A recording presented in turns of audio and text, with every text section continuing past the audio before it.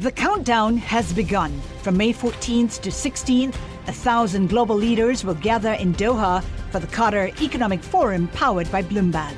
Join heads of state, influential ministers, and leading CEOs to make new connections, gain unique insights, and uncover valuable opportunities in one of the world's most rapidly rising regions. Request your invite for this exclusive event at QatarEconomicForum.com.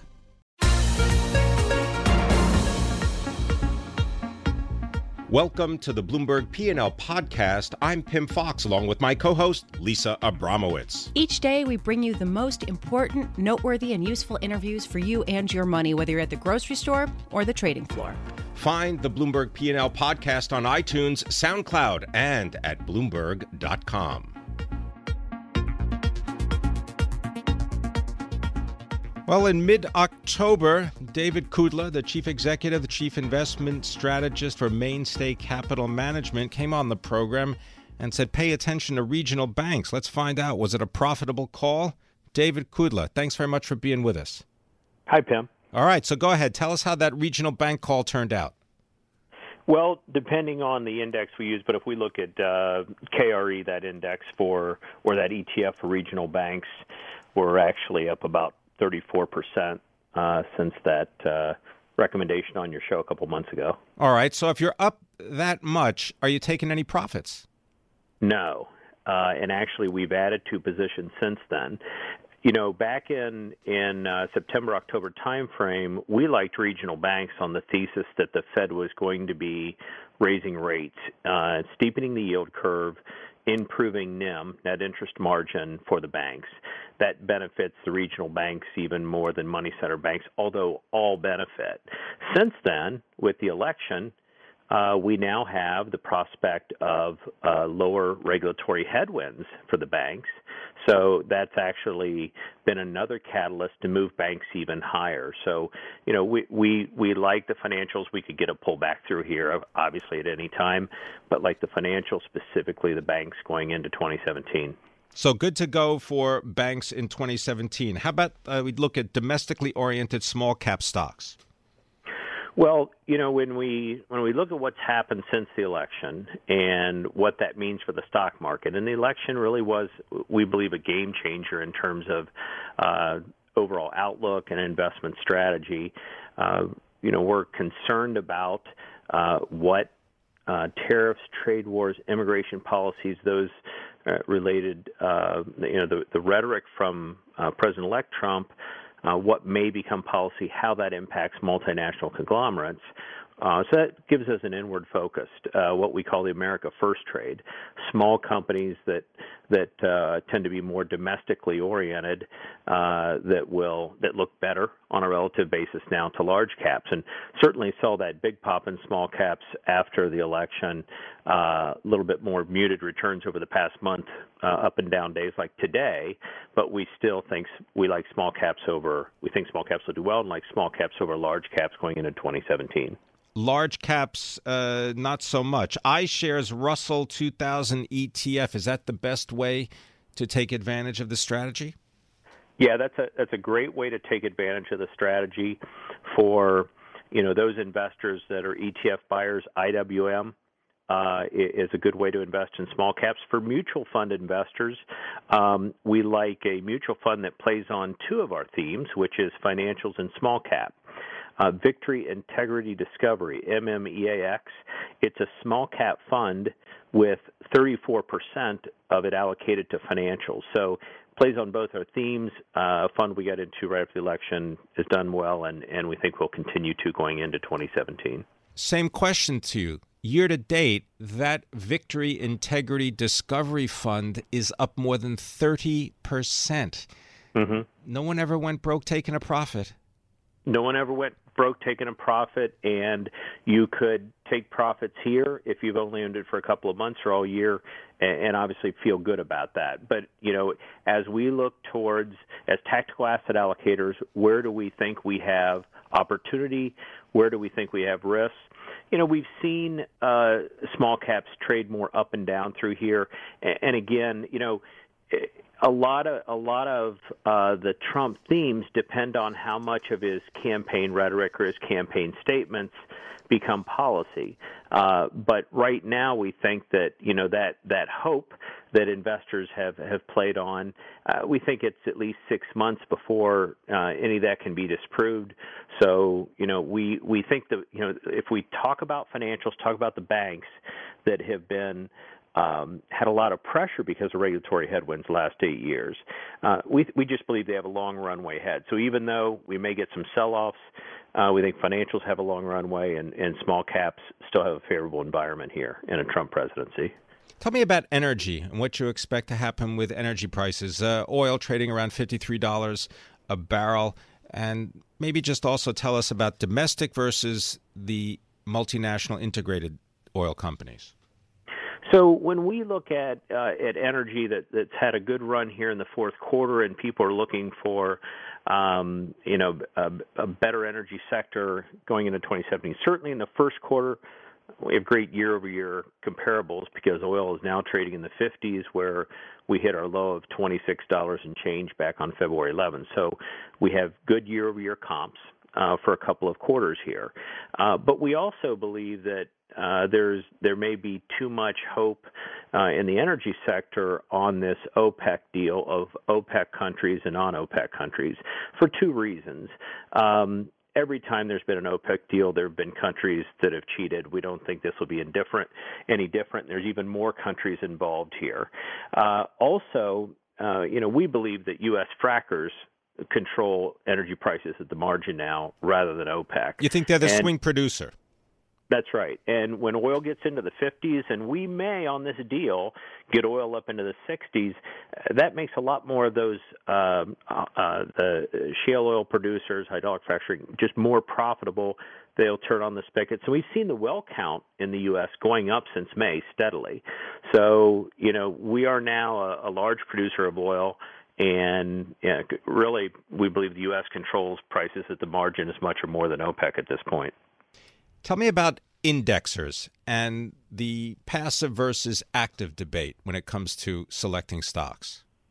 Well, we've seen actually passive investing do very well over the past several years. We're coming up in 3 months on the, or about 2.5 months on the 8th year anniversary of a stock market that's gone up every year.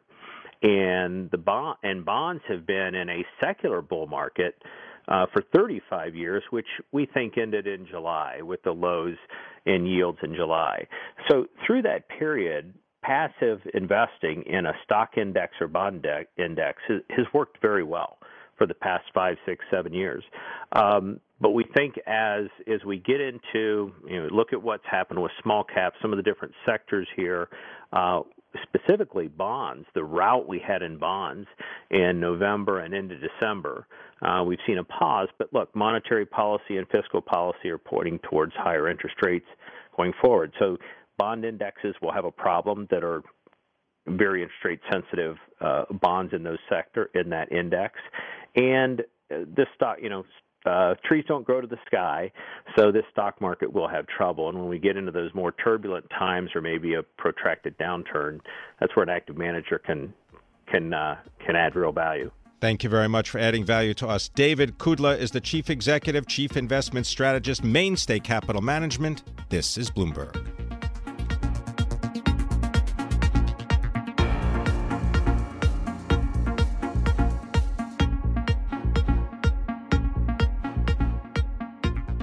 Public health exchange enrollment in the United States, it's on track to meet the federal government's target through week 7. Yes, open enrollment period. Open enrollment is now up 6% versus the same period a year ago. But what does that mean for the stocks, the companies associated with healthcare services? Well, we want to find out. So we have Jason McGorman. He is our Bloomberg intelligence expert and analyst on medical devices and healthcare services.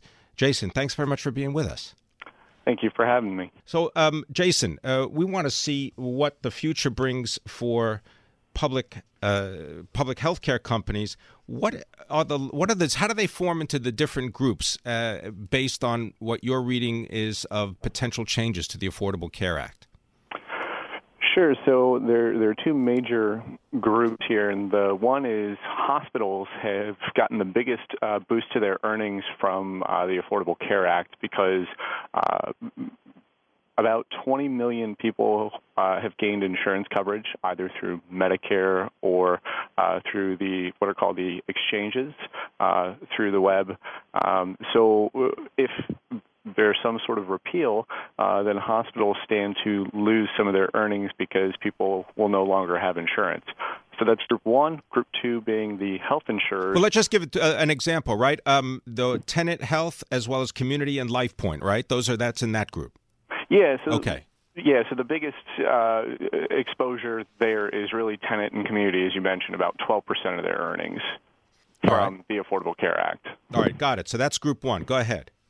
Yeah, so group two, the health insurers, as you've probably heard, United Health, Aetna, and Humana have been losing a fair amount of money, up to $850 million this year.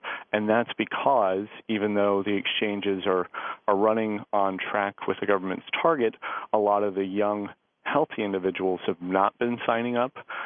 So in the near term, they've actually been very costly for insurers.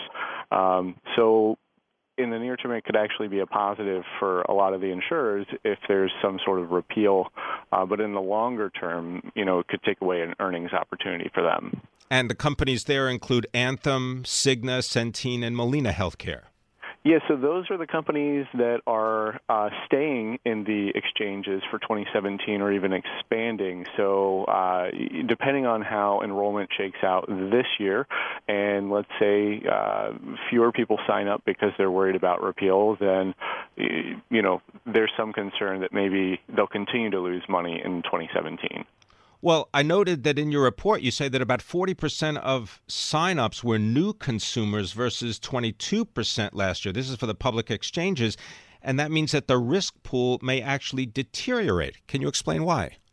Yeah, so insurers price their premiums based on members that they've seen before, and they know how often they're going to the hospital and what kind of treatments they're getting. So if they get a brand new pool of patients they've never seen, it's very difficult for them to know how much they should be charging. So the more new consumers coming in, and especially the number that change, the harder it is for them to price it appropriately, and higher risk that they, could be losing money again next year.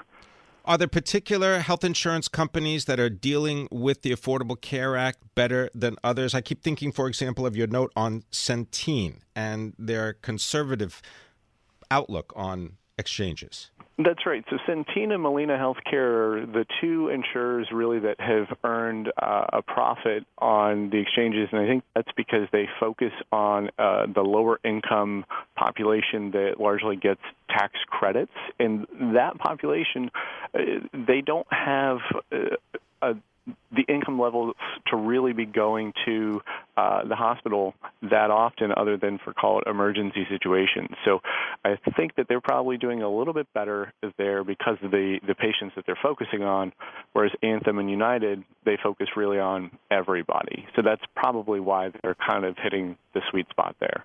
And Jason, just to note, right, United Health has already announced that it will not be participating in the exchanges in 2017. Yeah, so they will be there, but they're scaling back so much that it's going to be, call it, 1% of their revenue and even less of earnings. So, for them and for Aetna and Humana, all three of those companies have announced significant scaling back. So you're right. For those companies, it's an afterthought for investors. It's really Anthem, Cigna, and to a lesser degree Centene, where the focus is for 2017.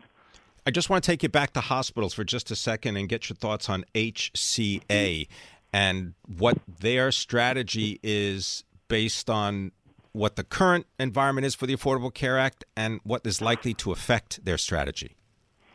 Sure. So they have the most exposure to the states where public exchange enrollment has grown significantly, and so for them, that's about 5 to 6% of their earnings. And so, if the exchanges are scaled back by Republicans, which they can do. There's actually a bill going to the Senate floor in the first part of January that's going to be voted on which could take away tax credits for the exchanges. So that's something that could impact them significantly.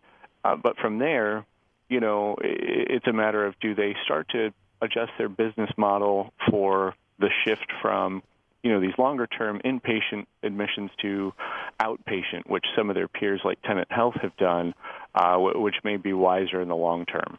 Well, just taking a look at HCA Holdings, the shares are higher by 8.5% this year. They're based in Nashville. Mergers and acquisitions, Jason, the Department of Justice, they've got their hands full. What is the outcome, do you believe, of the two major mergers or merger attempts?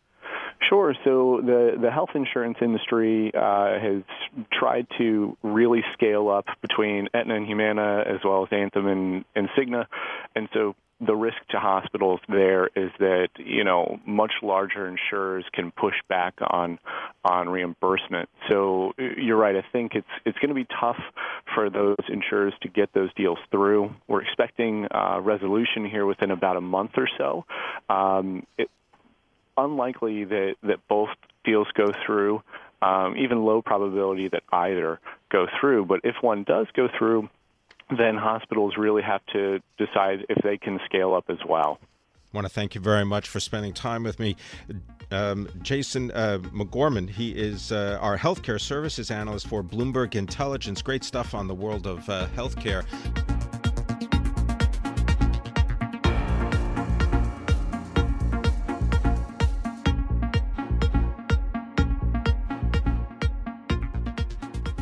Two decades ago, nuclear energy provided the power for nearly 1/5 of the world's electricity. Now it generates only about half that share.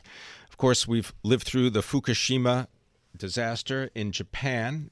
Japanese once accounted for about 11 nuclear power plants. They've taken those offline. What's the future of nuclear power in the context of a huge write-down on the part of Toshiba's Westinghouse unit?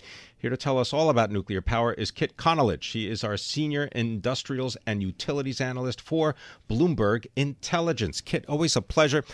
You start off by telling us the sort of state of affairs when it comes to nuclear power in the United States and around the world, and then how that fits in to the Westinghouse unit of Toshiba. Very good, Pim. As you say, the share of nuclear power has declined worldwide. That's mainly because in countries like China, there's a lot of coal being built. Now, in the U.S., nuclear stayed about the same at about 20% of power output compared to about 30-some% for gas and 30-some% for coal, and renewables gaining share. So the issue now going forward is going to be which of those technologies, fuels, is most cost-effective and which is most desirable primarily for environmental reasons. Toshiba and Westinghouse, what happened there? It looks like when Toshiba bought Chicago Bridge and Iron, right. Their subsidiary, CB&I, right? Their Westinghouse unit specifically bought them a year ago. Westinghouse and CB&I were both working on the nuclear projects for Southern Company and SCANA, which are the only two nuclear construction projects going on in the U.S. And it looks like Toshiba has just finally gotten through a lot of the numbers about what their builder exposure is here. And under their contracts, it looks like they've concluded that it's going to cost them a lot more to build this thing than they're allowed to recover from Southern and SCANA. Well, it seems as though this is a very constant refrain in the nuclear power industry or in the building of any big infrastructure project. I was looking at some details about a nuclear power plant. I believe it's being built by the French company Areva, and it's being built in Finland. And this thing is 9 years over budget, 9 years over budget, and the original budget, I believe, was $4 billion, and even that has now doubled. I mean, you can't even figure out when it's going to open. Well, the two in the U.S. now are currently projected at $16 billion and $14 billion, which is really an order of magnitude higher per kilowatt of construction compared to a gas plant. So that gives you an idea right away why nuclear has a cost issue, certainly in the U.S., because you can't make that up on the production side given how cheap gas is. So that's the issue for nuclear going forward, and why currently I would say no U.S. utility is real likely to start a nuclear construction project. If you have the other fuels available for any kind of reasonable price, it makes it hard to want to do it. Now, if you're in China or India and your labor costs are lower and maybe your fuel costs are higher, and maybe you want to cut down on the pollution from all of the coal plants, then you might say, and you have a government that's more capable of enforcing, the pass-through of these costs than in the U.S. All of those factors may make it very different in say, Asia to build a nuclear plant than in the U.S. going forward. And the state in the U.S. is that we have new technology to extract natural gas from the ground, fracturing, which has led to the really boom in generating electricity from natural gas. Yeah, gas, as a lot of people are aware now, is extremely low cost. I think the CEO of Dynegy, a big power producer, was on Bloomberg TV this morning, and he was talking about how, I think for less than $1 he was buying gas recently. So, by the time you work through those numbers, the production costs from a gas plant are just prohibitive compared to really any of the other technologies. So that's really the issue there. I want you to be an environmentalist for just a moment and explain how the environmental movement and the effort to reduce greenhouse gases and the buildup of other gases in the atmosphere may align with nuclear power. Nuclear has no emissions. And so when you say, okay, over the next 10, 20, 30, 40 years, should we shut down nuclear plants because some people might fear them, or should we keep these zero emissions plants in place and maybe add other zero emission technologies like wind and solar and gradually at least phase out the coal plants? And even gas plants produce CO2. I mean, they don't produce a whole lot of particulates that cause real severe health problems near term. I think you have to conclude that having nuclear is, if you have it built already, the marginal production cost is competitive. And that's really, it's scary to think about building a new plant financially, but when it's already in place and you're generating the power, it can be very, very competitive power, and it has no emissions. Thanks very much. Kit Connelly, our senior utilities analyst for Bloomberg Intelligence.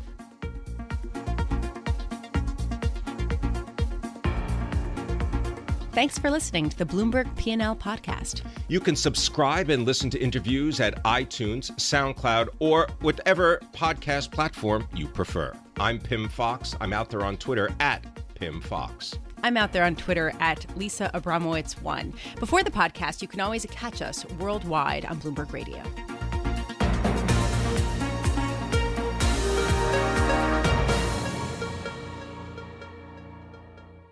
The countdown has begun. From May 14th to 16th, 1,000 global leaders will gather in Doha for the Qatar Economic Forum powered by Bloomberg. Join heads of state, influential ministers, and leading CEOs to make new connections, gain unique insights, and uncover valuable opportunities in one of the world's most rapidly rising regions. Request your invite for this exclusive event at QatarEconomicForum.com.